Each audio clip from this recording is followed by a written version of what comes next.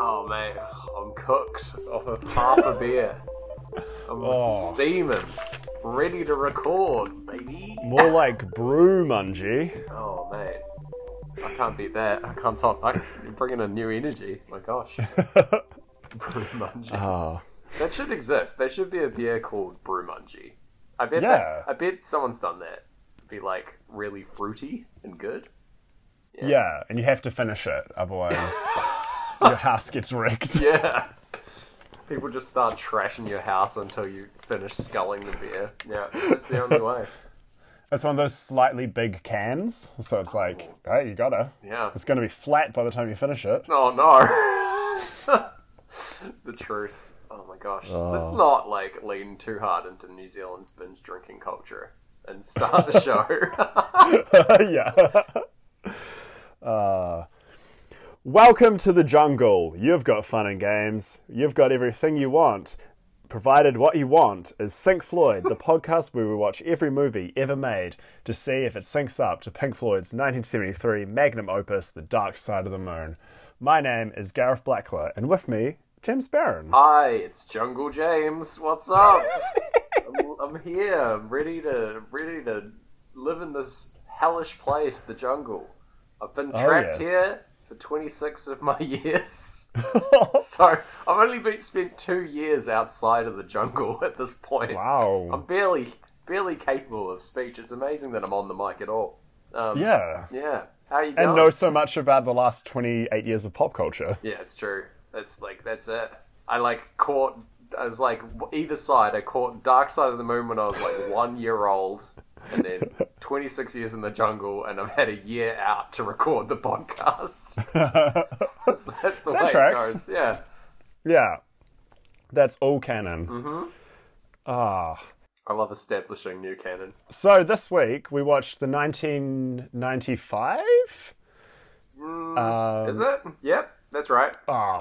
A weaker podcast would have looked it up. No, it's correct. That is it. You've done it.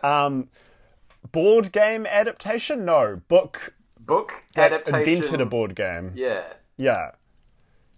That was adapted into a board game. Jumanji. Later adapted into a Saturday morning cartoon. Yep. And 2 The Rock movies, which I haven't seen, but I've heard are really good. Yeah, I've actually heard that they're pretty good as well. Yeah. It's lots of pretty famous actors having a goof and a gaff in the jungle, and later on not in the jungle. I don't know. But it's all I so know about good. the sequel is there's a horse. Sorry. Sweet. No, it's so good that they made 2, which is kind of wild. There's more than the original movie. There's double that. So it must be pretty popular. But hey, screw that. We didn't watch that. We watched 1995's Jumanji. How did you find it? Do you have a relationship with Jumanji? Yeah, I really like this movie. It's one from my childhood. It's probably not that appropriate for kids. It's definitely a kids movie, but fuck, there's some traumatic stuff that happens in this. I noted throughout that this has big Goosebumps book energy. The whole film feels like one long horrific Goosebumps book that choose your own adventure things going wrong for these kids. Yeah. It's very enjoyable. But yeah. If it was a Goosebumps book, what would it be called? I'm reckoning it's a jungle in here. Oh, yeah. They always had really bad pun titles, didn't they? Yeah. It was always pretty much the whole tagline instead of the actual instead of just a nice snappy title. Yeah.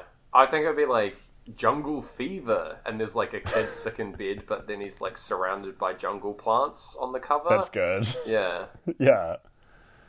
Yeah. Can't see the forest for the scares. For the bees. I don't know. Hey. Yeah, there's always there's a pull quote as well. Man, Goosebumps. Yeah. Let's just do a new show about Goosebumps. Holy shit. When's the last Goosebumps? When was the last time you read a Goosebumps? Oh, God. I read... so, there is a really good podcast. I'm going to plug another person's podcast on our podcast. Go for it. There's a podcast called Goosebuds, where 3 friends read Goosebumps books every week. They were going sequential order, but then they just, started doing random ones. And I read a Goosebumps book for that. I think I read, the 3rd one. I read the first Monster Blood, which could be the third one. But anyway. Yeah. That is a good... It was a pretty good one. Goosebumps. Out of the Goosebumps canon. Yeah. Yeah. But yeah. Have you read A Night in Terror Tower? I have read that one, yeah. Yeah, I'm worried I've already talked about this on the show, but like that one is existentially terrifying. Oh. Because the children find out all their memories. Oh, spoiler! Skip ahead if you're, working your way through the... Spoilers for, like, a Goosebumps book that came out before Jumanji. Yeah. That came out before James even went into the jungle. The book was published in January 1995. Oh, wow. All the children find out their memories are fake, and they're actually, like, exiled prince and princess who have been sent to the future to save them from terror. That rules. Yeah. I like that. Yeah. Like, they always had twists, didn't they? Like, very, like, way over the top twists, just because that was what was done in those books, I guess. R.L. Stine loves a bloody twist. What a guy. He also, he'll put something scary in, like, almost like a jump scare, like a cliffhanger at the end of every chapter, and then immediately resolve it. Yeah. I'm super conscious of the fact that we aren't talking about Jumanji at all. Gareth, what is your experience with the film Jumanji? Oh, it's probably another... I was thinking about it. This is probably... Every generation has a film that it loves that the previous generation doesn't love. Yeah. So, like, for people older than us, it's probably like Labyrinth or The Goonies or something like that. And maybe even as you get older, it's Star Wars or something like that. And then obviously for younger people than us, it's probably like the Emoji Movie or something we just can't get into. Yeah. And this is... Yeah, so I was kind of watching it through that, and then I couldn't tell, like... Because I still think this movie's great. There's some things that are a bit, like, dumb, and it's a bit weird that it spends so much time in the 60s, which annoyed me a little. But yeah, I loved this film when it came out. I'm still loving it. And I remember going to an open home as a kid, and there was the fake, that fake furniture they put in open homes to make the people who live in it look really cool. Yeah. And in the fake kid's bedroom, there was a Jumanji board game, and I was so scared. And my parents did not get that house. Thank goodness. Oh my god. It's wild to me that they even printed fake Jumanji board games. Like, the whole premise of the movie is that this is an awful board game that will ruin your whole life. Until you finish it, and then it could, like, you get a second chance or whatever. But, like, it's nuts to me that, like, people at Hasbro or whatever were like, yes, this will sell. Of course, people want to go through such trauma. Ingenious. They're sick of Monopoly. There's enough they're not getting enough trauma from that. Yeah, they need to move on to something harsher. The gritty board game realists who want a jungle-type adventure. Yeah. But isn't it like Ouija boards are the same kind of thing? That true. Made those, like, they didn't exist until they started making them as a board game. And, like, sell this. It'll mess up your life by inviting ghosts into your house. Yeah, talk to the demons. Talk to dead grandma. I don't know. You're 8 years old. Here's a demon. Yeah. Good luck. Yeah, I don't know the history of Ouija boards, but I do love them as a concept. Yeah.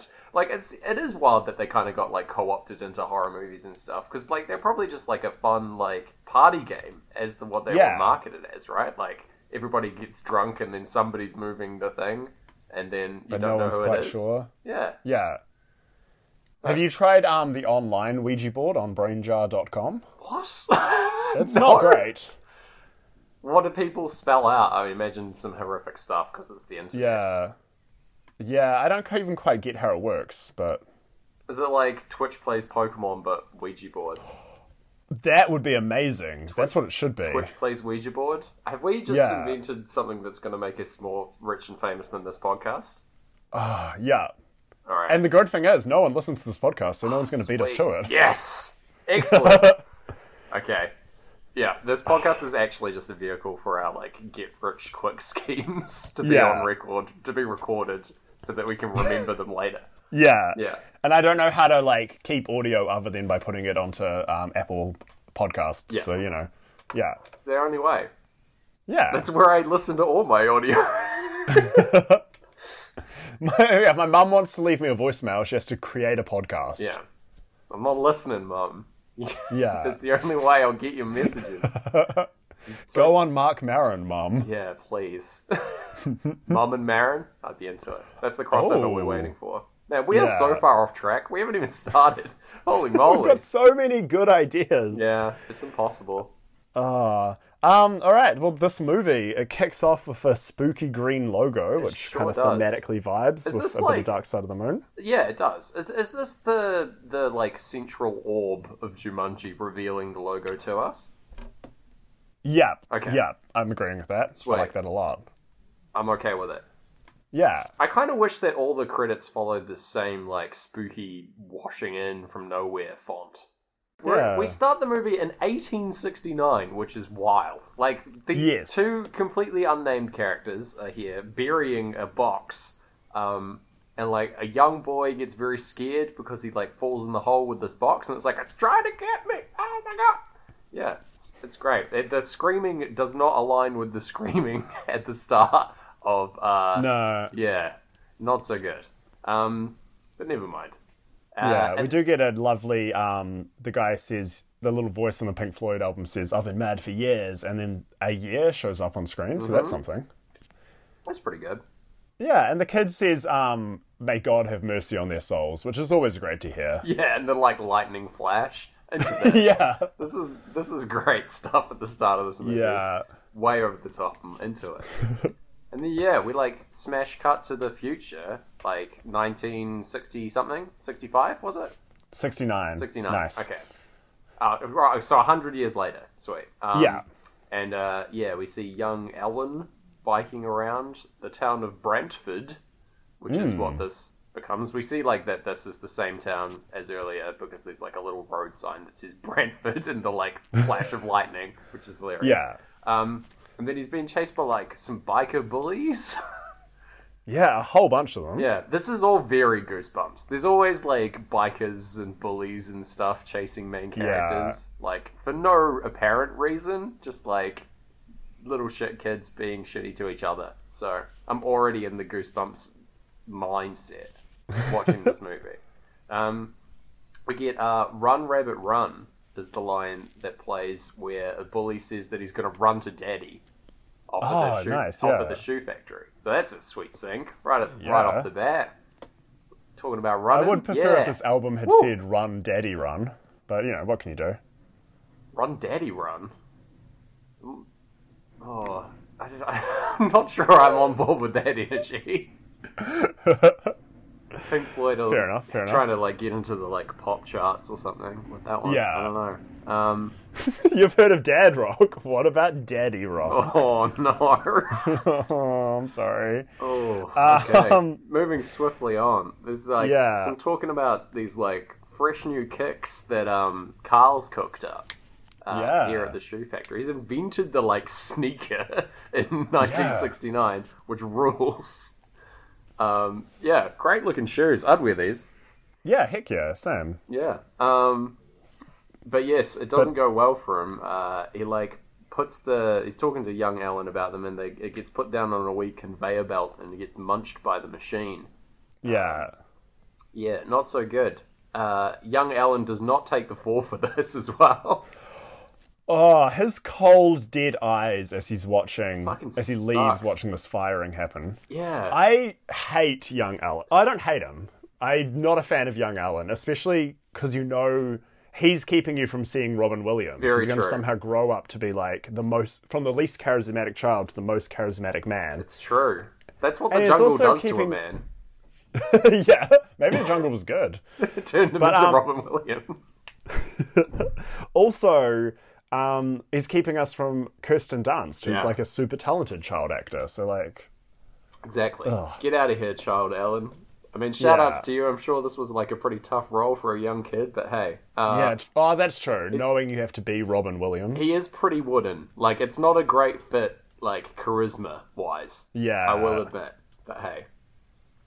It's tough. He's got to be, like, a somber, picked-on kid, so I kind of get the vibe. But yeah, that's true. Yeah. Maybe the casting of Robin Williams is where it was wrong. Like, they should have chosen a more somber actor. Yeah. Who knows? That's a good point. Yeah. Although I would say this is some somber Robin Williams. Like, True. you almost forget Robin Williams is in this film. He's super dark throughout. Like, yeah. Making some, like, really... He does make jokes, but they're, like, very, like, black comedy style stuff. Like... Yeah. Yeah. Except for one joke, which sucks later on, which I'm going to dwell on for a while. So, yeah. Look forward to that one, listeners. Yes. What happens next? His dad tells Alan to, like, go and face the bullies that he's afraid of. Like, go and stand up to them. And he's like, oh, okay. And then, Carl takes the fall for the shoe, getting, like, all munched up and ruining the machine. Presumably gets fired in the background because of this. What he gets? Poor Alan gets, like, beaten up and his bike stolen. Because he's facing down, like, 6 bully kids. Because he's, like, hanging out with Sarah Whittle, I guess? Yeah. Who's the boyfriend of Billy's... Bully. Yeah. Of course, the bully's called Billy is just, like, ideal. That's sublime. My gosh. They just, like, handed in the script and they realized they'd forgot to name the bully and they just ran back and added some eyes over the ears. Yeah. No shade against anyone called Billy, but... No. Billy's a great name. Yeah, I agree. Bill, yeah. Gotta love Bill. So... But there's something that after he's been punched in the nose and he's bleeding out, he's like... He's not bleeding out, but he's bleeding. He's like, here's this, like, thumping through a wall that we can't hear because there's... Pink Floyd's are blaring, but, like, not even subtitles going on, so he's just, like... weirdly walking around a construction site, and without context, this is very strange. Like none of I had no idea what was going on. There's no Jumanji thumps for the subtitles viewers of any film here. So like Jumanji takes on a new weird form where people are just drawn to it for no apparent reason. Yeah. I don't know. I feel like go cold and start walking. I feel like it's important enough that it should be subtitled, that the game is making these sounds. But agreed. I don't know. Yeah. Look, I don't know who makes subtitles, especially for like the sometimes dodgy ways we have to watch these films. Yeah. But like this one, all above board. This one was asleep at the wheel because like there's a lot of crosstalk and like snippy dialogue that they just do not put in, so you just get like half words and half sentences later on. Oh man. Nah. We had a dropped experience then. That's a shame. They dropped the ball on those subtitles. Never mind. Yeah. Now, step it up, subtitlers of the world. I know you're like probably putting in this work for free, but like... Yeah, true. You know. And like, I could never do what you're doing, but you know. I don't know. Please, do it better. Maybe we could do this as like a side gig for our podcast, and then we're watching like a movie every week, right? We just start subtitling films that we aren't impressed with the subtitles for. It's like as a public service. Yeah? Yeah? You into that?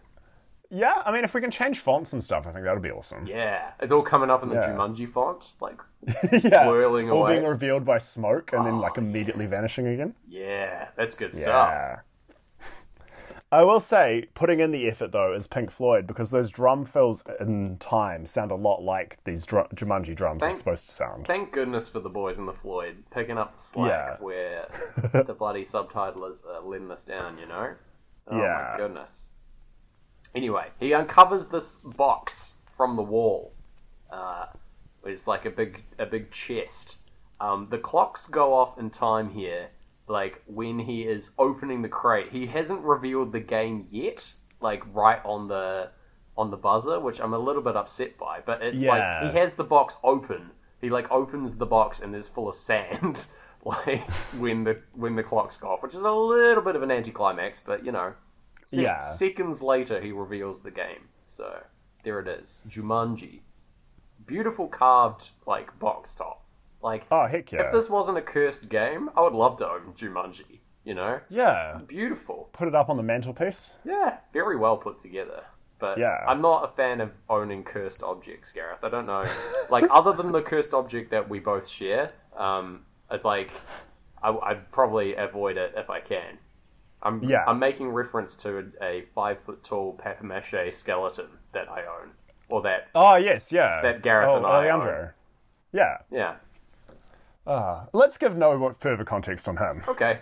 He just keeps us cursed. Yeah. Gotta stay cursed.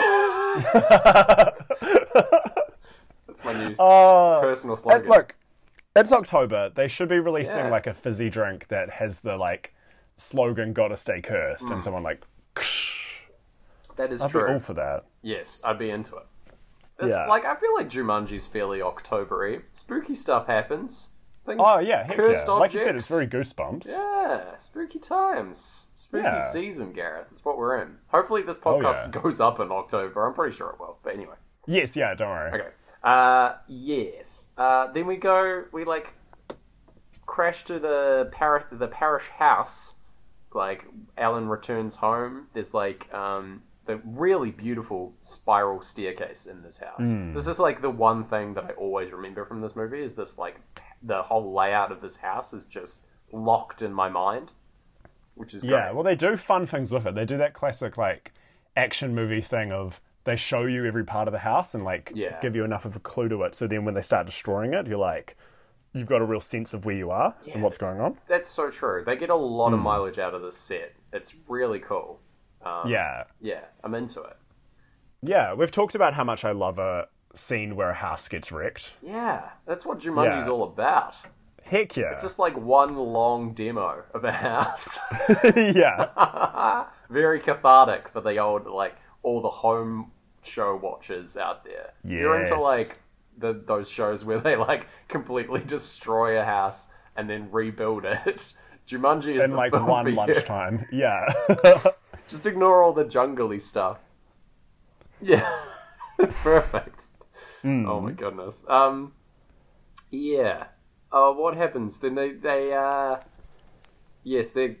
parents reveal they're off to, like, the opera in full Batman style here. And, Alan's, like, being shipped off to a boys' school. Is that what's happening? Yeah. Some sort of lame military school thing. And he is, you know, fairly enough, not happy. He says he'll never talk to his dad again. Yeah. Oh, don't mince words with your dad. Oh, no. Not such a good plan. He is, like, the issue is that, like, it's a boys' school where the parishes have, like, founded it, part of it. Like, his family has founded it. And he's already being bullied for being, like, a notable town family member. Like, the parishes apparently are, like, big in this town. Like, there's a big statue of one of his ancestors in the town.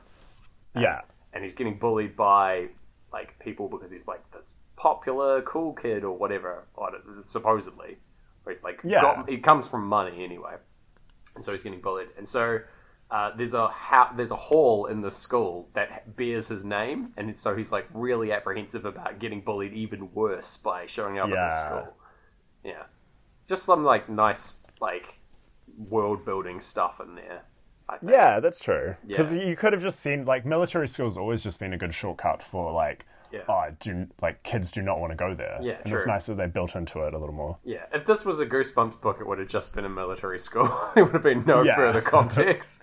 And then, like, there's, like, a lot of agonizing by a kid going like, ooh, yuck, I don't want to go to military school. Pages and pages of that.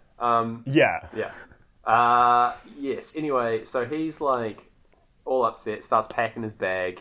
The dad's really upset because they've had a big argument and they drive away, both unhappy. No good. But then young Sarah shows up at the house to return the bike. Alan's a bit apprehensive about this, of course, because it probably means you'll get bullied again in future. But, you know.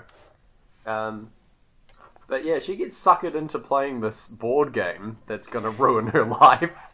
Yeah, I don't understand what got them starting to play it. Like, I know, you know, there's dropped dice and stuff, but, like... It's those drums, man.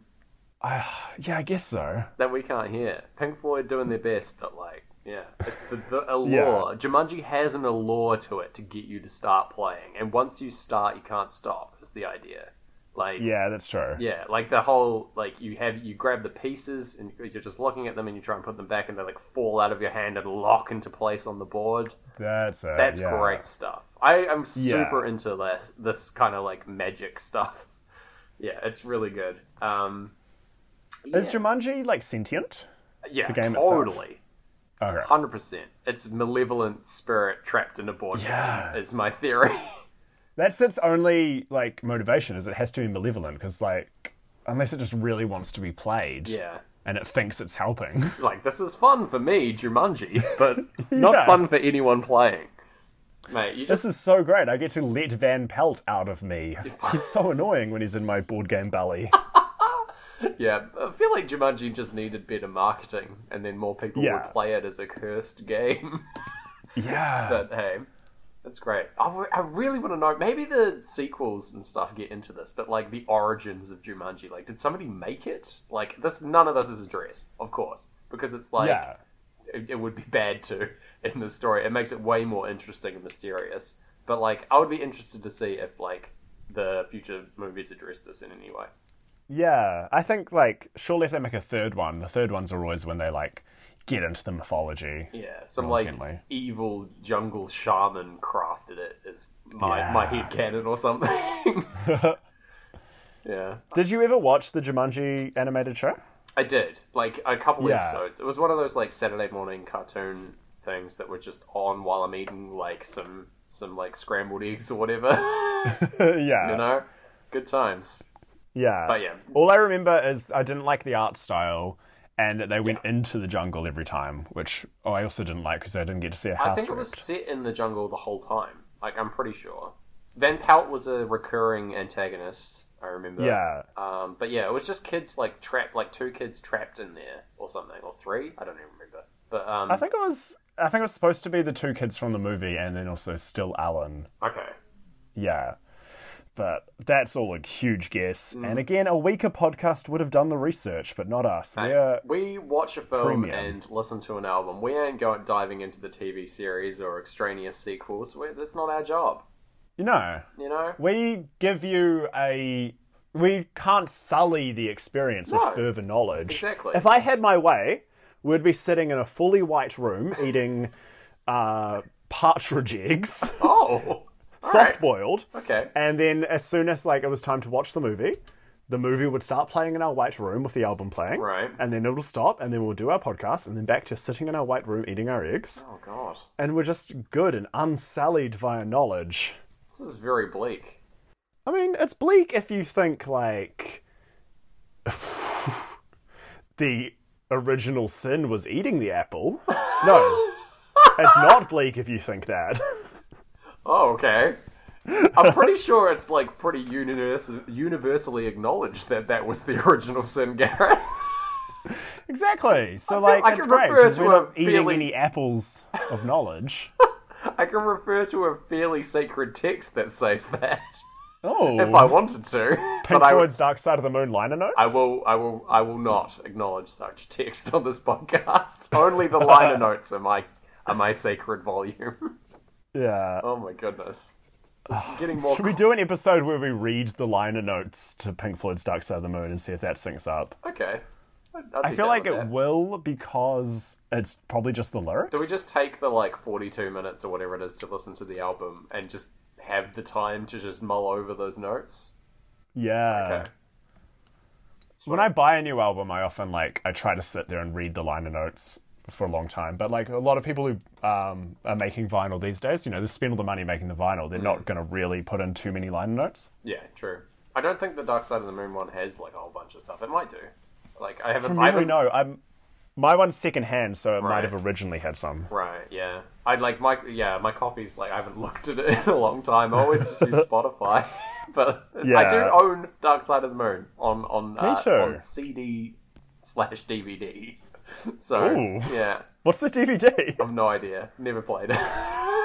What? So there's an entire visual component. I hope so. That's come with this album, and you, the expert on visual components of this album, haven't looked at it. Nah, never. Fair enough. Again, that would be sullying us with knowledge. Exactly. I only care about audio for this here podcast. Yeah. Audio matched to video. That's it. Yeah. Okay. We did do that one planetarium thing, but that was a one-off. Yeah. Yeah. And it's probably... Yeah. At one point we're going to sink into Lovely Meal to Pink Floyd, but Yeah, can't wait. All down the line. I'm so hungry. I've only got these eggs. Let's cut back to the movie. So they're playing the game. Sarah goes first, and rolls the dice and gets a cryptic message, which we find out later is about bats. The bats don't show up immediately like they do basically every other time with Jumanji, but it's for effect that they don't show up first, so hey. Yeah, then very scary, this sequence where Alan gets sucked into the board game. In the jungle, you must wait until the dice read 5 or 8. I do love that the every clue rhymes. That rules. Yeah. But yeah, the like very scary like warping effect of him like spiraling into the game is truly horrific. Because you see like his CGI hands, like he's like full real motion, but his hands that like are coming up ahead of him are completely fake. But very startling. Not a nice effect. And then, he gets warped into the game, and then these African bats flood the house and scare Sarah out of there. Very traumatic for both parties, it turns out. Oh, heck yeah. Yeah. And it's great that the movie then does explain their trauma. Like, it's so good. That's like maybe the best part about this whole movie, actually. The where these characters end up going is really cool. Yeah. It's very it doesn't sync with Kirsten Dunst's character. I feel like understands the rules of the movie so quickly. Yeah, she is getting everyone on track immediately and just doesn't let up. Yeah, she's like immediately, we have to finish the game. Like, the game did this. I've done it too much. I've done this before. Yeah, it's sweet. It's fine. She's just like well organized. Honestly, both the kids are like pretty onto it. But. Yeah, these kids I thought were... I'm never, like, as a kid, I was never hugely into another kid in a film, kind of supposed to be my audience surrogate. Yeah. Except for this, and weirdly, Jodie Foster's Panic Room. Oh, wow. Interesting. Yeah. When did you see Panic Room? Were you, like, attached to the kid? Yeah. How old were you? Good point. I might have been a little too old. Like, also the fact I was watching Jodie Foster Panic Room was a bit, like... Kind of wild. Like, I can't have been too young to be been allowed to watch that. Yeah. You'd be ushered off to the Panic Room if you're too young for that. Oh, it was 2002, so I was probably 10 or 11. Okay. Yeah. That's still really young for Panic Room. But hey, okay. Yeah. My parents were otherwise, like, very good at keeping me safe from spooky things, except for Drew Carey. Yeah. Toughen you up. A Panic Room would not protect you from Jumanji. Absolutely not. It would immediately fill with, like, evil cockroaches or something. Yeah. Some kind of horrific... I don't think cockroaches live in the jungle. That was a terrible example. Neither do lions, though. Yeah, true. Good point. Yeah. King of the jungle, quote unquote. That's the most hilarious thing about lions, is that they're quote unquote king of the jungle. Like, whoever came up with that, just read a book. What are you doing? God damn. Yeah. Deeply frustrating. And don't read Jumanji. That can't be the book you read. You have to read one that explains correctly. Just about lions. You know? Goodness me. So I do like this cut to introducing the Judy and Peter Shepherd here. Where they're like, we go from the door that gets slammed shut by the bat attack. Of Sarah leaving, and it stays on there, like, cut to 26 years later, and it's the same shot of the door. I think that's really cool. Like, this, like, match cut. It's really good. I'm into it. Same. Yeah, they're wandering around the house very maudlin, because their parents have died. Judy, like, spins a little yarn about them, like, dying on a yacht with a sheik and stuff like that. Yeah. Hilarious. But, she's just messing with them. They died in Canada on a skiing trip, apparently.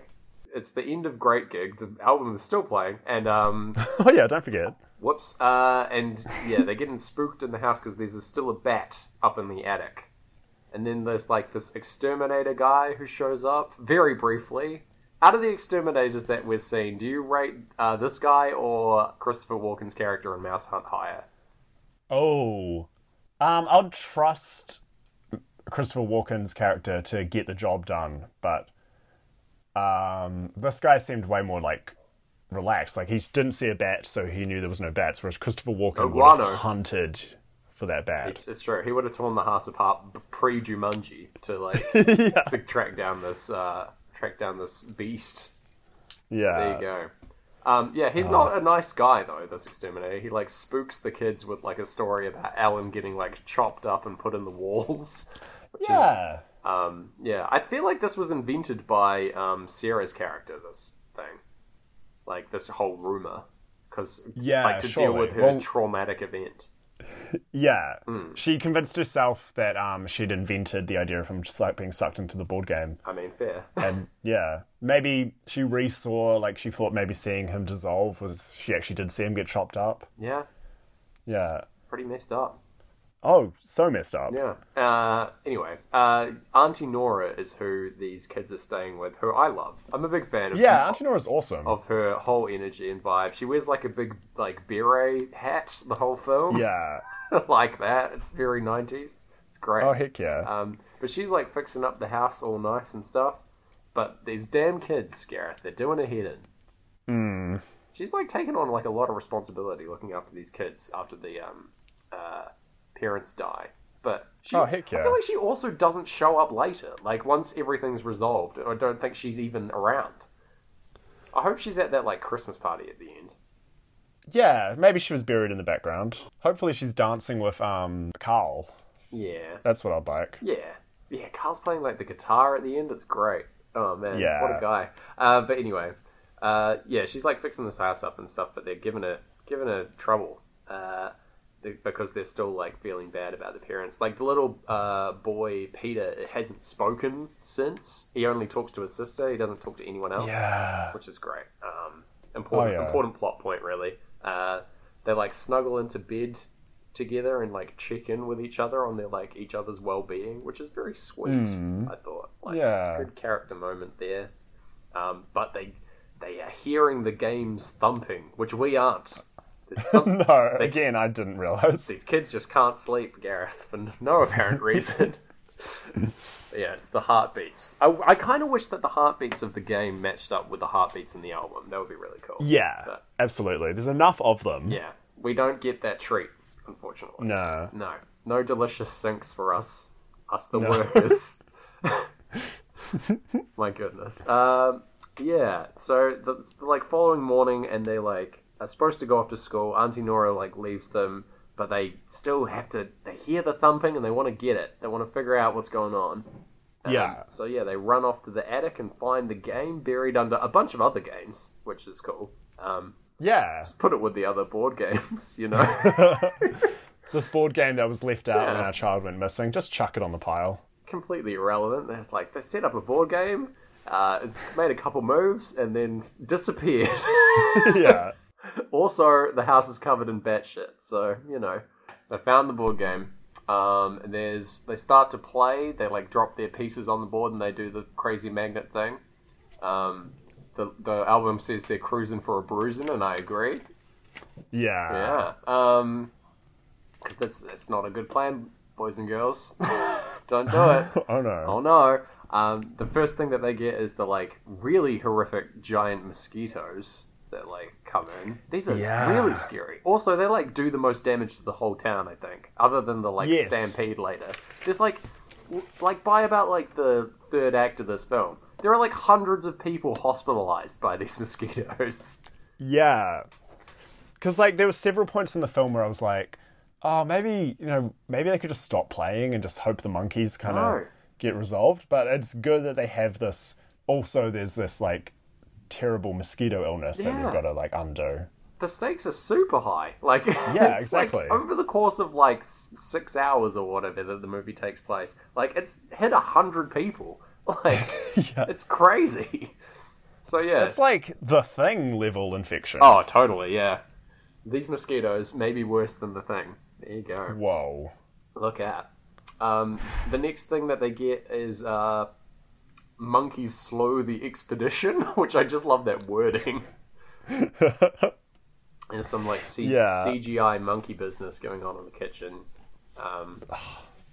Like the monkeys are very, very fun. They're like obviously malicious and evil and they like throw knives at people, but they're just having a good time. I get like Gremlins energy from these monkeys a lot of the film.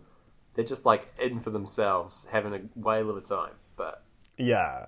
Yeah. And I love that they don't quite look realistic. No. Like, maybe they knew the CGI wasn't going to be quite where they wanted, so they just kind of like leaned into it, and they're quite stylized. Yeah, I think so. I'm pretty sure they were. Yeah, they were like they made them pretty stylized, but there's like when they try and do a mixture of puppets and also CGI later, I feel like that works not quite as well. You know? Yeah, for sure. But anyway, because then they've got to like lean into them being more realistic, so it's kind of tough.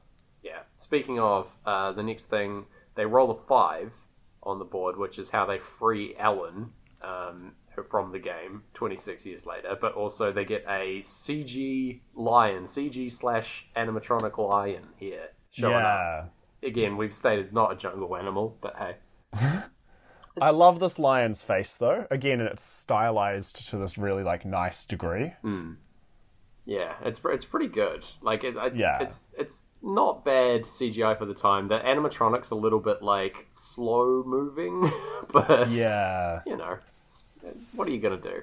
It's an older movie. Yeah. I am thinking about it. Like some of the animals that show up here are definitely from the jungle, but a lot of them aren't as well. Like there's a lot of the stampede animals are just straight from the savannah. You know, like So I don't know. Maybe it's just both. Although, actually, what actually animal is from the jungle? Maybe it is just Africa. Just all African animals. Maybe. Yeah. There's like crocodiles from the swamp. I think the mosquitoes and monkeys. Yeah. Monkeys are both, though. Monkeys live in Africa. Yeah. And so do crocodiles. All right. Or, yeah, gators don't. I don't know. Man, I like the theory of that, like, Jumanji is, like, an existing place in Africa that all these animals are just coming from. There's, like, a portal. Oh, yeah. And, like, older Alan thought he was trapped in Jumanji in the board game, but he's just over in Africa. It's, like, a different part of the world. Yeah. Yeah. Although I think, because Van Pelt has old money, so maybe it's true. like he's in the past as well. Yeah. Or maybe Van Pelt just doesn't give a damn about the economy and is just still using old money. That's just his vibe. He's old money. You can't mess with Van Pelt. Man. Anyway. I like this lion. This lion I remembered so strongly from childhood, but he doesn't do too much. Nah, not really. He sort of just has a nap for the rest of the movie. Ellen tricks him into like falling into a bed in Aunt Nora's room, and then it's the Ellen show for a little while with Robin Williams, our friend, running around the house, like yelling out for his parents. This is very sad, really, in context. Oh yes, this whole sequence is rough. He like runs outside and runs into Carl miraculously, who has had the police called because there's like all kinds of ruckus going on at this house. Yeah, there's like the neighbors have heard some monkey business going on, and so they've called the cops. And we get the famous line, "What year is it?" Here, which is like in all the memes. It's 1995, mate. There you go. Every time anyone uses that meme, just say 1995. I'm sure that would get me banned from many social media. I've solved another meme. Meme crimes closed. We should point out we're also on the site. Our other side hustle, other than fixing all subtitles, is we're Meme Police. Yeah, Meme Police. That's a new spin-off show. Show within the show, Meme Police, where James and Gareth solve various crimes out there, try and uncover the truth behind memes. In the Meme Justice Service, there are two separate and opposing forces. Those that are in it for the lols, and those that are in it for the ruffles. These are their stories. Dunk, dunk, dunk. So okay, yes. Let's continue on. It's kind of crazy that Carl, like his story is that he like got fired from the shoe factory and then became a like fairly successful cop in this like fairly rundown city. He did okay. He has a terrible time in the rest of this movie. It's like it sucks for Carl. Like everything goes wrong for him. Here's maybe the worst day of anyone's life, apart from getting sucked into a board game. But you know. Yeah, Pink Floyd sing about it being a busy day, and I think this might be our busiest day we've covered so far. It's a very busy day. I would agree with that. Yeah, that's thematic enough for me. Yeah. Yeah, so Alan's like running all over town. He like runs to the shoe factory, which has all been closed down, and it's all run down. In fact, the whole town's in sort of disarray in comparison to the 1969 version. Yeah, that shoe store was keeping everything afloat. I guess so. Like, it's a small town, so like it's having a big factory in it, getting the workers employed. Probably good. Yeah. Yeah. But yeah, after that shut down, the whole town went to shit. Apparently. There's a very kindly homeless man who's like set up shop in the factory. This is just where he lives. I love that he's got the fire roaring up here in the office. This guy's like... Is that his dad? No. Can't be. It's like, it's set up really well. Like, this dude, it's not the same actor, so I'm pretty sure. Okay. Yeah. Yeah, that's a good point. Actors. Yeah. But yeah, he spins the yarn of what happened to like his dad after he disappeared. Like his dad put like everything into finding Alan. It's really touching. Like very dark. Like he gave up like everything. He put all his resources into finding him, like showing how much he loved him and stuff. It's great. And then he like goes down and like visits his parents' graves. Oh, it's bleak. Like what a day. Yeah. At least there's the bleak tunes of Pink Floyd to help him through it. Yeah. Definitely a busy day here. Yeah, but even they're not really, like, bringing any syncs for this whole thing. Unfortunately not. Yeah. But yeah, the kids have just been chasing Alan all over the place. Yeah. Like, inexplicably trying to get him to, like, help them, I guess. Because he came out of a board game. And... They're like, therefore, yeah, they like say, "Oh, we don't have parents as well. All our parents are dead. That's our club." Oh, yeah, not so nice. But anyway, yeah. And then we see the mosquitoes like poisoning different town members. Like there's like we see the mosquitoes in action. These are terrifying. This whole sequence with it like puncturing the top of the soft top car. Oh my god, this is... And then getting through the window as well. Yeah, horrific.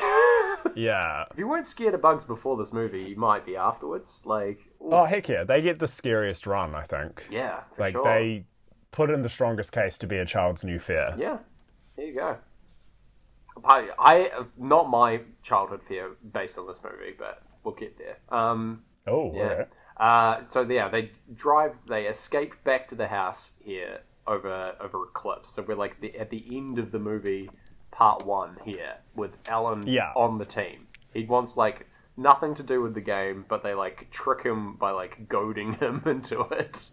Yeah. By like saying, "You're afraid," which is like kind of interesting character wise, and that like his dad like wanted him to stick up for himself and like defend himself against the bullies, and he's really taken that to heart. Yeah. And like 26 years in the jungle. Yeah. And when they say afraid, like, well, he says like afraid, and Pink Floyd scream, which is kind of close. I like it. And he says it's just beginning, just like the album. Whoa! We're love and breathe when this is happening, so that's good. Oh yeah. But yes, Alan recognizes that the game cannot continue because he is. It's still the same game he was playing back in '69, and they have to go and find Sarah to join them. Yeah. I do love the the development that she's become like a Mystic Meg type, like fortune teller, which is hilarious. And I love that her sign as Madame Serena has a bit of Comic Sans for her hours. Oh, yeah, lovely. It's just for a bit of fun, Yeah, it's not all serious. Mystic font. Bit of fun. Bit of fun for the admin. Don't take me too seriously.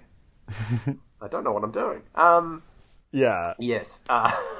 They like get her to like Alan reveals who he is and she faints, and then they like drag her off to the house to join them. And she thinks she's having like a mental episode because Alan has reappeared in her life, and she's been spending like 26 years in therapy to like get over this horrific event from her childhood. Yeah. Amazing. Great character stuff here. I feel like she spends most of this movie in some kind of like daze, like not really understanding what's happening. Yeah, I think it helps, like, it's, like we were saying earlier, it kind of helps her jump that plot hurdle of, like, you would not get on board and just start playing. Hell no. Like, she sees the board game, like, they get it out in front of her, and she's like, no, no, no, no, no. Like, immediately gets up and runs away, which is amazing. But yeah, they convinced her to join, so there you go. Old Robin Williams delivers the line, or she's talking about that she convinced herself that he got cut up in little pieces and hid in the walls. And Robin says, my father could barely hug me, let alone cut me up into little pieces. Yeah, which is brutal. Rough.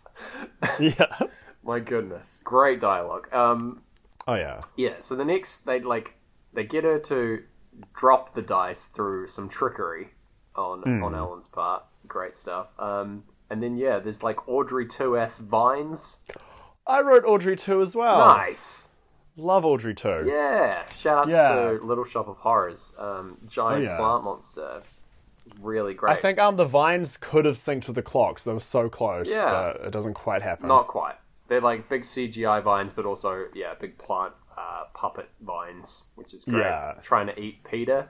Gets his like little foot snared by a plant. Yeah. I do like the descriptions of all the different, like, Alan's, like, trying to warn them about, like, all the different plants and stuff. Like, the yellow ones emit a gas and stuff, and there's, like, a purple one that shoots you. And, like, it's just, like, pretty cool that this is set up here, like, while they're just... Yeah, it's good stuff. And, Alan, like, grabs a sword and saves them. Yeah. Which is great. Nice ceremonial sword. Does yell out harvest time as a one-liner. Which I don't know. Like, is that good? No, but like if you had to chop up a plant and you thought of that in the moment, you'd be stoked. I guess. He's been trapped in a jungle realm for 26 years, so I can forgive him like for not really being up with play on like references and stuff, but yeah. I don't know about that one, mate. A little bit 1969 for me. Yeah. What if he'd been like vines up, like time's up, but vines? Yeah, better-ish. Really? Yeah. Okay. I don't know. Yes. Poor old, my next note is just like, poor old Carl is like chasing up on the havoc that's like happening all over town. We're hearing over the radio that people are getting hospitalized by these bugs. Yeah. And he says he should have become a fireman, which is a good one-liner. Yes. He knows. Yeah. But he's also had feedback on his one-liners for the last 26 years. True, he has the context. It's really important to have an audience. For your comedy. That's the lesson of Jumanji. Anyway, they get back to playing the board game. Alan like slams his sword into the ground to get Sarah to stay. Yeah. Which is just, I think, a good Robin Williams ad-lib, potentially. I like it. I don't know if that was in the script or not, but I'm into it. No, he wasn't really allowed to ad-lib in this film. They were like, they wanted him, but they were like, oh, but he's just going to ad-lib. Let's try to get Bruce Willis. Oh, whoa. Which is the only time you've ever been like, oh, Bruce Willis or Robin Williams. That's wild. Oh my god, that would be such an interesting read on this movie. Like, he would have done the somber thing so much better, though. Like, he would have matched young Alan way more. Yeah, exactly. That kind of like... dead-eyed. Yeah, I'm not trying to say Bruce Willis is a wooden actor. He's not. I'm just saying that he's more like stoic than Robin Williams, which I don't think anyone's on the opposite side of. So, yeah. Oh man. Gosh, imagine if they'd swapped and it'd been like, Bruce Willis as the genie. Wow, that would be Robin great. Williams and Die Hard. Like complete opposite career paths. That would have been incredible. Man, Die Hard would have been way funnier. Holy moly. Looper, though. I think... Looper would have been interesting, actually. Yeah. No. And Looper, because he looks way more like Joseph Gordon-Levitt than Bruce Willis does. So there's that. Yeah. I don't know if JGL would be that good of a fit, though. No, true. Yeah. Like, as hard as it was of matching those two people, like, with CGI effects around their faces and stuff, like, oh, man. Who would you cast as young Robin Williams other than young Alan? Oh. And, like, is the idea like Looper, Yes. it's being made in 2012? Yeah, sure. Same time. Oh. Like, maybe... I went for the energy and I was going to say Charlie Day. That's good. Yeah. I really like that. I think that works. Yeah, like in the Looper context, yeah. I could really see that. Maybe like John Mulaney? Yeah. I feel like, I don't know. He's so like straight-laced. Like, I feel like Charlie Day's a really good pick and that they both had the same kind of like manic energy. Yeah. Yeah. Man. What about Schmidt from New Girl, Max Greenfield? He'd be good too, actually. Yeah. Yeah. Anyway, we're getting sidetracked again. Oh my gosh. What happens now? Oh, they make like a pact to finish the game so that everything can get back to normal, which is very important. They all put their hands in the middle. And then, yes, we get Van Pelt's first appearance in the film. Oh, yes. Played by... Same actor as the dad? Yes. Oh, I stood on... You were going to give that sweet trivia, I'm sorry. No, that's sweet. No, it's fine. It's, great stuff. This is, maybe, this is a really good thing about Jumanji, that they do this. Because it's, like, a guy trying to, like, stop Alan from living his life. So this is, like, representative of him, of the dad sending him off to boarding school. But, like, to the nth degree. For sure.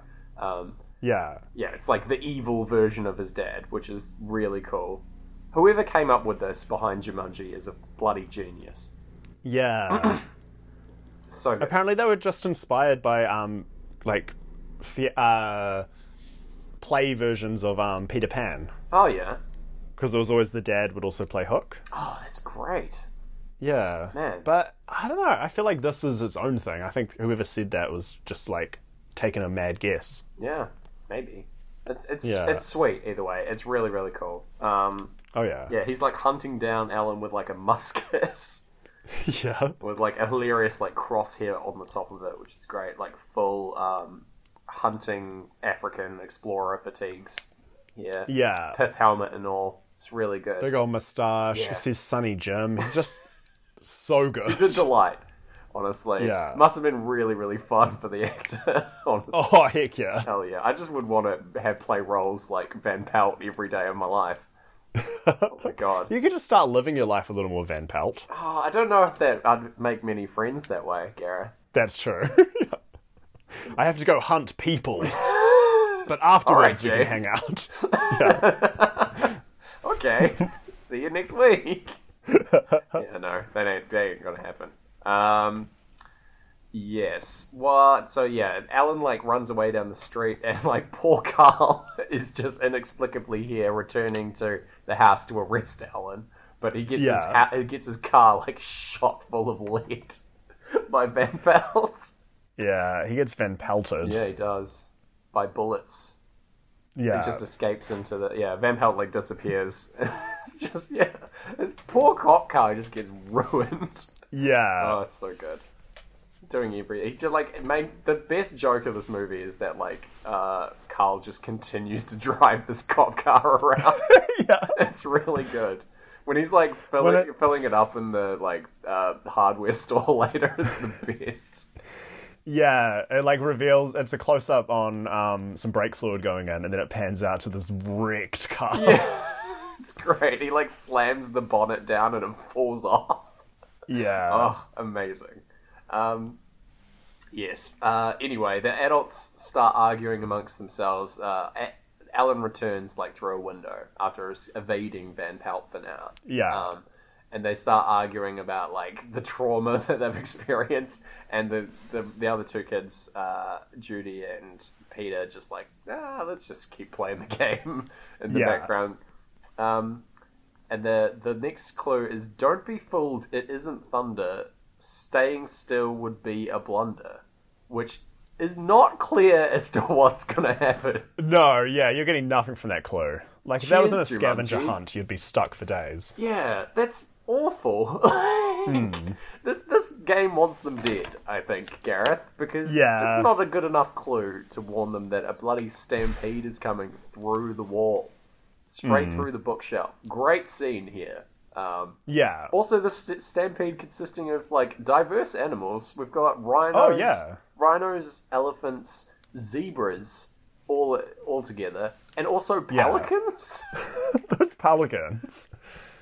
Those pelicans are like, when your friend's done something cool and you're trying to, like, get in on it too. Like, I suggested, I gave someone else's phone number so this could happen. Yeah. That's that pelican. Yeah. I'm just showing up. I'm here for the plot, guys. What's up? Yeah. What's up? Yeah. Pelican shows up and, like, steals the game and its bloody beak. Yeah. Flies the away. The stampede is 28 seconds late. No. Yeah, late. And it could have come in exactly when the Great Gig vocal would have started. Would have been ideal. Oh my gosh. Yeah. Nothing like seeing a stampede over Great Gig in the sky. Mate, that's all I want to do. Yeah. Oh my gosh. So they follow this old pelican to the river. Yes. There is very briefly a scene of Van Pelt buying new guns, which is really funny, but like not important. Very funny, very dark, very good satire. Yeah. Yeah. And he just gets the biggest gun in exchange for his ancient coins. You know, America. Yeah. Let's move on to this pelican at the river. Yeah, the game, like, gets dropped by this, like, puppet pelican here. I do love it, like, snapping at Robin Williams. Very fun stuff. I would love to operate a puppet pelican. If there's one thing about me, that's all you need to know. I've always thought that about you. Yeah, I'm putting that on my Tinder bio. Yeah, anyway, the game, like, drops into the river and starts drifting away right at the end of Great Gig. And Peter just rushes on ahead, acting on instinct, runs down to the, like, riverbank, runs to a tree and, like, hangs upside down to grab the game in a very good maneuver. My goodness. Oh, heck yeah. Incredible. Some Cirque du Soleil business. And he catches it exactly when money goes cha-ching. Yeah, we, like, dive straight into the money riff. Like, after that, which is sweet. Like, I'm proud of the boy. My gosh. Heck yeah. Yeah. That move was money. It was. It was cash money. He didn't know how money that was. This is a phrase not around in 1995. No. Which is weird, because he's jumping around like a real swinger. Yeah. There you go. I think that's what that quote's from. Okay. Anyway. Sweet. Yes, we cut back to old Van Pelt, who's like tracking Alan down through the destroyed house very briefly, and then they've evaded the pelican and recaptured the game, so they're moving on. But Carl finds them again, just like who's also tracking them, I guess, to try and arrest Alan. And like Van Pelt's like sniping him from the tree line. Yeah, wild. And then he gets like arrested. So they can't continue the game eventually without him. Luckily, it's not his move, but... Yeah. So in order to try and finish the game, Peter now cheats. He tries to, like, drop the dice so that they land on 12 so that he can win. But the game is aware of this and punishes him thus.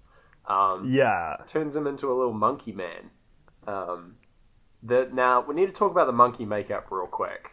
Yes. This terrified me as a child. Same. Okay, like, more so than anything else. Like, a lot of traumatic stuff happens in this movie, but turning into, like, a little monkey boy like Peter here is awful. There's a scene later on when he's, like, crying monkey tears.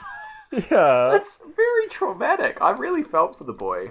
And he gets none of the, like, benefits. No. Like, he doesn't do any sweet acrobatics any more than he already does. True, yeah.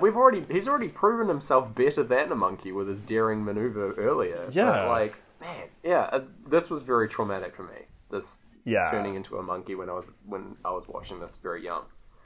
I remember kids at school the next day after it played, like, weirdly on a weekday instead of, like, a Saturday night on TV. Like, a bunch of kids talking about this monkey scene. Yeah, it's rough. It only gets worse. I've got to mention here, there's like a little like comedy aside where the monkeys are watching Wizard of Oz through a electronic store window. A little bit of a Dark Side of the Rainbow reference for us. Yeah. Watching a movie within a movie. Almost like they're trying to get that dark side happening. Absolutely, yeah. They've got a little synced experience of their own going on. Yeah. You know? They're like in the movie Jumanji, but let's cut a little bit to Wizard of Oz. They know that. And obviously they weren't happy with the syncs they got, because they just go and wreck the place. Absolutely. They're like, this ain't working. Never mind. Yeah. Yeah. Yeah, let's try Moon or Ratatouille. Those would work. Little did they know. Yeah. Oh my gosh, that's great. But yeah, I do like them jumping up and down like the flying monkeys in The Wizard of Oz. Very fun. Yeah. Good little bit. What happens now? We've got some like town chaos, like stampeding, looting, and stuff. It all kind of works well to the like chaotic solos and money, which made me quite happy. Yeah, that works. Yeah, we got like monkeys on motorbikes and stuff. Yeah, and stampedes rolling through town. Goodness me. Our heroes get a lovely lift from someone on the side of the road and end up at Sir Save-A-Lot, which is a store that has everything in it. Yeah. Great store. Yeah. And it's another, like, awesome scene where everything gets wrecked. Yeah, true. A big Home Alone energy for this bit. This whole sequence, actually. It's like just like a tour de force of other 90s films. Honestly. Wizard of Oz accepted, because that's a 1940s film, but, you know. Yeah. There's a lot of fun stuff that happens here. Like, there's a rocket-propelled kayak sequence that our monkey Peter rigs up. There's a bit where, what's her name? Judy scans Van Pelt's eyes with a scan gun, and it comes up no sale on the little cash register. Amazing. And it blinds them, and she yells, price check, which, very brave, because I did not think that would have worked in real life. No, absolutely not. It's very cartoony. Great stuff. Yeah. Yes. So, big fight scene kind of thing playing out, where they're, like, Van Pelt stops them by, like, a bunch of tires rolling down. Shooting the tires free here in this hardware store. It's great. Yeah, you think he's missed, but he's actually trapping them with tires. Yeah. Meanwhile, Alan and Carl Alan's revealed himself to Carl, and like he was gonna let him go, but then Alan like handcuffs his arm to the door of his car before hearing on the radio about the stuff going on at the Sir Save-A-Lot, and then awkwardly sits in his lap and drives the cop car. Yeah. This is a bizarre sequence, but it's very funny. Yeah. Anyway, they show up and crash the car into the side of the convenience store, like toppling paint cans on top of Van Pelt, stopping them, letting them escape. Yeah, we got this is where we get the monkey tears from Monkey Peter. Yeah. And it's because his tail is trapped in his jeans. Yeah. Yeah. I thought he was just crying about being a monkey when I was a little kid, and I was like, man, same. That's a bad time. I would not want to be a monkey. Oh. And this is also Alan, makes a conscious choice to not be like his father, and shows some compassion. Great scene, honestly. Yeah. He starts off yelling at him to man up and stuff, and he catches himself. He's like, no, that's awful. I'm going to give you a hug. Yeah. Yeah. So he's like, it's some perfect kids movie character development, because it's all that. But it's also because the monkey boy is sad because his monkey tail hurts. Yeah. Perfect. Ideal. Yeah. Script writers take note. Yeah. Alright? We also get a really sweet scene with Auntie Nora, who's coming home after work and stops at the traffic lights for the stampede to go by. Yeah. Really great stuff. And then a monkey sneaks into the back of the car, causing it to crash, freaking her out. Yeah. Amazing. And the off-screen freak out has some Pink Floyd Oz as well, which is always good. Yeah, into it. Yeah. The subtitles are also saying "ah" for us. Oh, yes. So that's all good. Right. Yeah, we get a poor old Carl with his car, soaring through his own handcuffs to escape, and then filling his car up in this it's completely destroyed. It's so funny. Yeah. Yeah, and then we see him pick up Auntie Nora on the side of the road, or he's about to, but then the vines of the jungle plants that are slowly claiming the neighborhood grab his car and bend it in half and take it into the woods. So good. That car put in a good fight. Oh my god, yeah. It just yells out fine, take it. Yeah.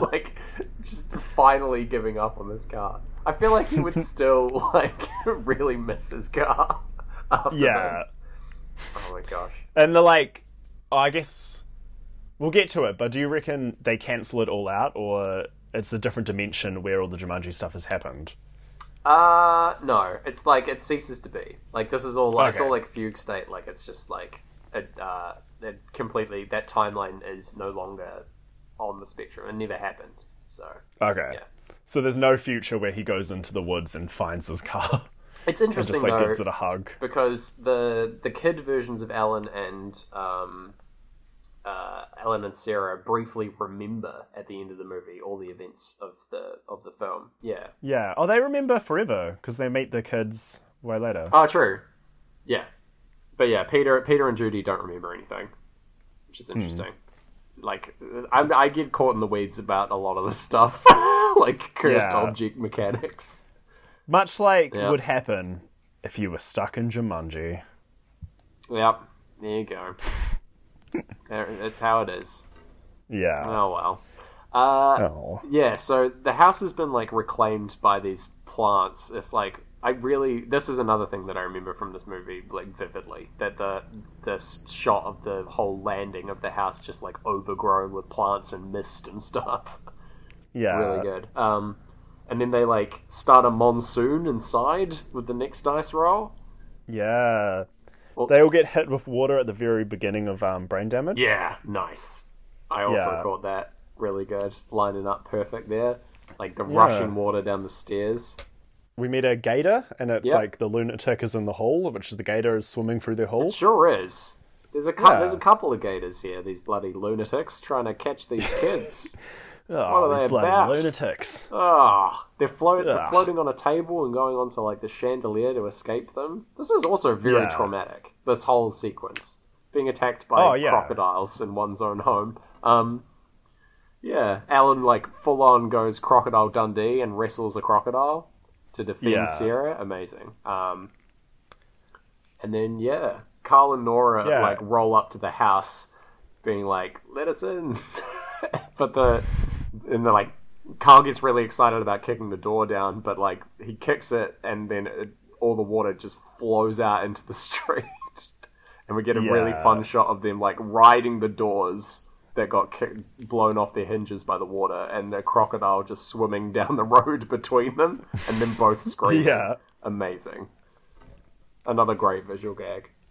Yeah, very Mouse Hunt as well. Absolutely. Full on, like, very, slapstick kind of humor here. Yeah. Yeah. I've written in my notes that Alan and Sarah are falling in love with each other somehow despite these traumatic events. Yeah, and, like, again, true kids movie fashion, there has to be some, like, overplayed romance, but hey. It's not... Oh, heck yeah. Well, true any movie, really. Yeah, I guess so. He evades her kiss by pointing out that the crocodiles were the alligators were crocodiles. Yes. So, we apologize for our own error. Get your reptile facts straight. Goodness. Yeah. If you're gonna be with this jungle man, you got to identify crocodiles. That's why we were calling them alligators earlier, is because we don't want to be with this jungle man. Yeah. We're stepping graciously aside. Yes. So Sarah can be with him. There you go. Yeah. Such a gentleman on this podcast. Oh, yes. Oh, my goodness. We dive into Eclipse now, end of playthrough 2, as Alan, he tells this awful clue joke, okay? Like, they go up to the attic. This joke, I hate it. I hate this joke. Is it some Robin Williams ad-lib and they let him do it, and then he probably felt how bad it went and it stopped him ad-libbing the rest of the movie? I feel like that's accurate. Like, it's just so out of place and, like, not in the right tone for the whole thing. They've just, like, had the house pretty destroyed, and then he's like, now's the time to make a joke about Clue. Yeah. Oh, man, it's no good. Yeah, maybe it's also he, like, has lived in the jungle for so long. It's supposed to show, like, he hasn't seen another human being other than Van Pelt. Out of touch. Van Pelt doesn't appreciate these Clue jokes. Yeah. He's never played Clue. He's from, like, the 1800s or whatever. Yeah. So it might be like... So I had a stretch of my life when I felt like the people I was hanging out with found me like aggressively unfunny, and it kind of warped the way I told jokes, like social jokes. So I was always going like hamming it up and trying to be like, oh, it's so bad, it's good. So maybe like when he's telling these jokes to Van Pelt hates them, and it gives him the feedback, the attention we all crave. Oh, yeah, that's very sad. So like he thinks a joke has to be bad, maybe, yeah, and hence a bit of clue. Oh, I hope that when he gets to live his life over, that he learns that it's fine to make these silly jokes. It's all good. Yeah, own your jokes. Yeah, I agree. Even if they're bad. Yeah. You don't have to make a bad joke on purpose. Yes, make a good joke and then let it be bad. Yeah. Yet another really good lesson from Jumanji. There you go. Yeah. Take it to heart. I think we can take credit for that lesson. Alright, sweet. Suck it, Jumanji. That one's on us. Yeah. Sink Floyd. What? Represent podcast. Next there's the floor turning into quicksand. This is another really horrific sequence. Oh, heck yeah. Like, it's fine in that, like, if Alan thought about it for a moment, like, he comes through the other side of the ground on the opposite side of the wall or roof, I guess, in the ceiling, But it's still like a fall, I guess. Yeah. It's fine in that, like, he would just fall to the ground. Yeah, it's still a decent fall, but, like, out of the various Jumanji pranks that get pulled, I feel like this is one of the, like, less threatening ones. But, quite scary, getting sucked up into solid wood. Yeah, yeah. It's worse when it stops and he's just trapped. Well, they roll on the dice that you undo the last turn. Yeah. So, like, it, like, undoes the magic of the last thing. So it's interesting to note that the game can do that. So, yeah. Then we get these really bad spider puppets next. They're very like rubbery and not that good looking. No. They're sort of blobbing around. Like, they are supposed to be threatening, but they just super aren't. Yeah. Yeah, they look like they're made of like gummy candy. Yeah. It's no good.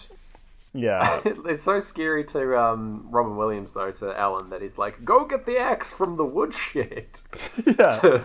To Monkey Peter, who, like, runs down there. I do really love that he grabs the axe and starts trying to break into the woodshed to get the axe that he has.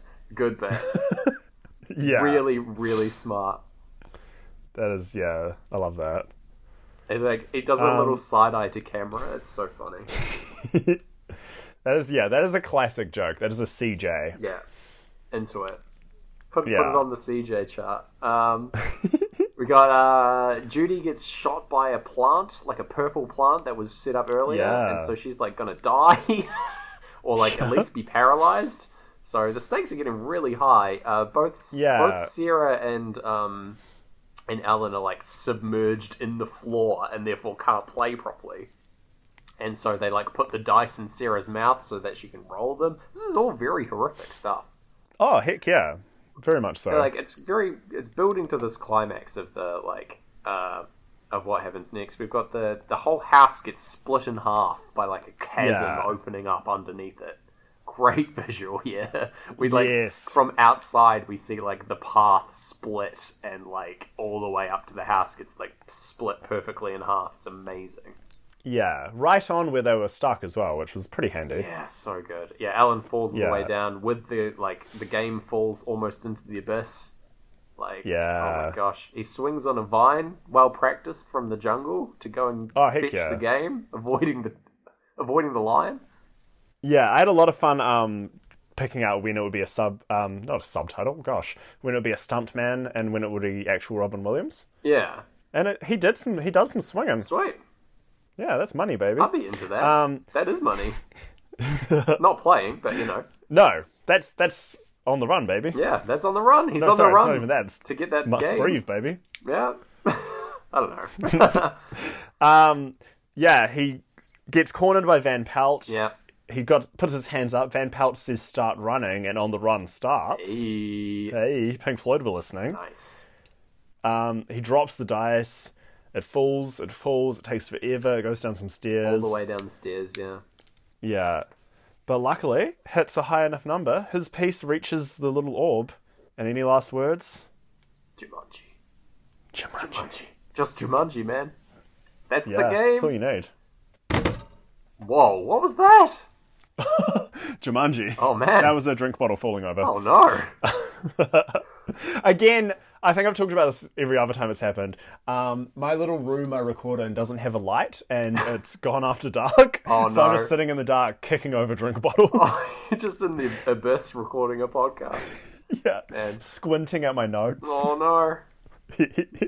It's all good. Let's do it for the love of some good Jumanji. Yeah. Yeah. Yeah, so they get everything gets sucked into the game in the like whirlpool vortex again. Really great stuff. Yes, a beautiful sync to On the Run with this happening. Really good. Like the sound effects that play in On the Run usually don't match up with very much, but man, this worked for me. Like the vortex of animals and Van Pelt just like screaming. Like, if there wasn't a video for On the Run, it should just be this. Yeah. We see his little head get caught in the middle of the globe thing, like he's trapped in the plug hole or whatever before getting sucked in. Really, another quite spooky visual. But yeah. Yeah. There you go. And then it's like Alan and Sarah are immediately reverted back to their former selves. Like their young selves. They're hugging in the living room. It's crazy. Like, when I first watched this, I totally did not expect this to happen. Like, I thought that them going back to the young versions of themselves is wild. Like, I thought for sure it would just be them, like, as adults, remember everything that happens, but the house is all fine. But no. Yeah. It's like transported and they, like, back adopt in time. The kids. Yeah. Yeah. But no, the movie's, like, even smarter than that. It's great. Good on you, yeah. Yeah, so, they, like, the dad returns, like, because he forgot something, still in a huff. And, like, they both apologize to each other in a very touching scene. Saying that, like, we'll have a talk about sending you to boarding school. Like, I don't have to, I was hasty. It's like, have a talk man to man. And he's like, nah, how about father and son? Yeah. Great stuff. And then, also Alan owns up for putting Carl's shoe on the conveyor belt. And, like, doesn't get in trouble for that. Like, what a bro. Good learnings here. Yeah. And then, they, like, throw the game into the river, tie it to some bricks. And, like... Yeah, and then it's like cut to the future. They have a wee kiss. And 26 years later. 26 years later. Yeah. They're having a wee party. Robin Williams is dressed as Santa Claus. Yeah. If anyone was real life Santa Claus, it's old Robin Williams. Oh, absolutely. He's got the same kind of energy that I would want Santa to have, I think. Yeah. I want Santa to be, like, somewhat manic. Yeah. You want to know Santa knows a few really dirty jokes. You don't want to hear them, but you want to know that. Yeah, right. Of course. And also, Sarah's pregnant with a kid, which would be cool. They have kids of their own, so nice. But then there's they change history by making sure that Judy and Peter's parents do not go scared. Yeah, very predestination paradox issues here, but I love it. Like, make sure that the parents don't die. Probably good stuff. Probably a good call. Yeah. Likely no time ramifications from that, but who's to say? No, well, like you said, it's kind of like a weird fugue state kind of thing. Yeah. Yeah. And then, like, final shot of the movie is some other kids. We don't know who they are, but they're walking along the beach, and we see the game is buried in the sand. Yes. Presumably heartbeats are playing, but we can't hear them. Sinister beats. Never mind. We go into, like, Times vocals over the credits, and that's it, baby. That's it, baby. Yeah, what did you think? How did it sink, Garrett? What did I think, and how did it sink? Yeah. There was some beautiful, like, that On the Run dissolve, the, like, some little bits, like, but it didn't feel like any of the big moments synced with any of the big moments. No. Like, we had to just invent our own. It was pretty low effort syncs. There was that, like, the one good one was the On the Run one at the end, I think, with the game. Yes, pieces, for sure. Like, everything, all the animals flying in the big vortex. But other than that, Yeah. Also, that's, like, very indicative of the Wizard of Oz vortex kind of thing. So, like, maybe that's the match. Like, any film with a vortex, like, as close as it got to Wizard of Oz is the better sync outcome. I don't know. That's just a theory. Ooh. Not very well crafted words, but, it's the end of the podcast.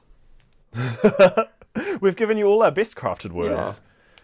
Well, because I remember when we watched Labyrinth being like, okay, this is sort of a plot, very similar plot to Wizard of Oz. Yeah, true. Is this going to be leaning in?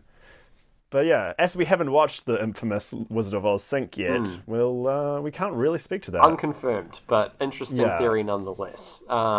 Yes. What are you thinking rating-wise, Gareth? I'm thinking a strong 4. All right. Or a strong 3, which I'm aware cancels out the strong 4. All right. Can we have both? That's really funny. Yeah. Strong 4 and 3 for Jumanji. There we go. This graph is losing it. Yeah. What was it? We had like 4-ish last week or something. Yeah. That's great. But both of these are strong. Both of these outcomes. Yes. There's going to be 2 points on the graph inexplicably. That rules. Okay. What are we doing next week, Gareth? Well, okay. So next week is going to be... I don't know if you look at the calendar, but it's actually going to be our last episode released before a very special day. Oh. I'm talking November 1st, All Saints Day. Oh. So, of course, we should watch a really good, like, Christian movie with a good... Oh, sorry. Oh, wait, what? What? Do you... Oh, my gosh. What? No. In my dark recording studio, blood is just dripping down from the walls. Oh no. God. It's spelling out letters. D. R. E. W. Space. C. R. Oh, C. A. R. R. E. Y. Show. No. Season 3, Episode 2. What? Drew Carey Show Season 3, Episode 2. Why, that's the aforementioned show that gave me nightmares that we talked about back in Episode 7. Oh my gosh. This is some specific and very scary blood. Yeah. Wow. I think we have to follow its instructions lest we be cursed forever, Gareth. Yeah. And you know us and our curses. Yeah. One's enough. One's enough. Curses. One's enough. Yeah, that's the slogan. So I guess, next week for a Halloween special, we have to watch Season 3, Episode 2 of The Drew Carey Show, Drew and the Singles Union. Okay, sweet, lock it in. Oh. I have no problem with this. Okay. Alright, until then, I guess. Yeah, until then, Halloween. Oh, gosh. I've been Gareth Blackler. If you like me... for some reason, come to the Auckland Improv Marathon happening. Golly, I should have got the dates ready. But I'm playing it's across the weekend, Labour weekend. I'm playing the last show on the Saturday with my team Love Lamp. Yeah. So that's Saturday the 24th of October. And then on the last show on the Sunday with my team Casual First Date. So that's going to be cool. Hell yeah. Go see Gareth. And that's, if you're in the neighbourhood. Yeah, that's the Auckland Improv Marathon. Saturday the 24th and Sunday the 25th of October. Cool. Nice. I'm like Van Pelt falling into Jumanji. I'm plugging. Yeah. Wow. Yeah, amazing. I've got nothing to plug really, but if you like the works of James Barron, I've been James Barron. Hi. Then you could just I don't know, buy me a coffee. That'd be nice. We could hang out. Oh, dang it! I should have asked for that. Let's have a chat, have a brew together. That's my plug. Oh, this is lovely. Yeah. All right. Cool. Oh. And until then, we'll see you on the dark side of the moon. On the dark side of the moon, swapping places.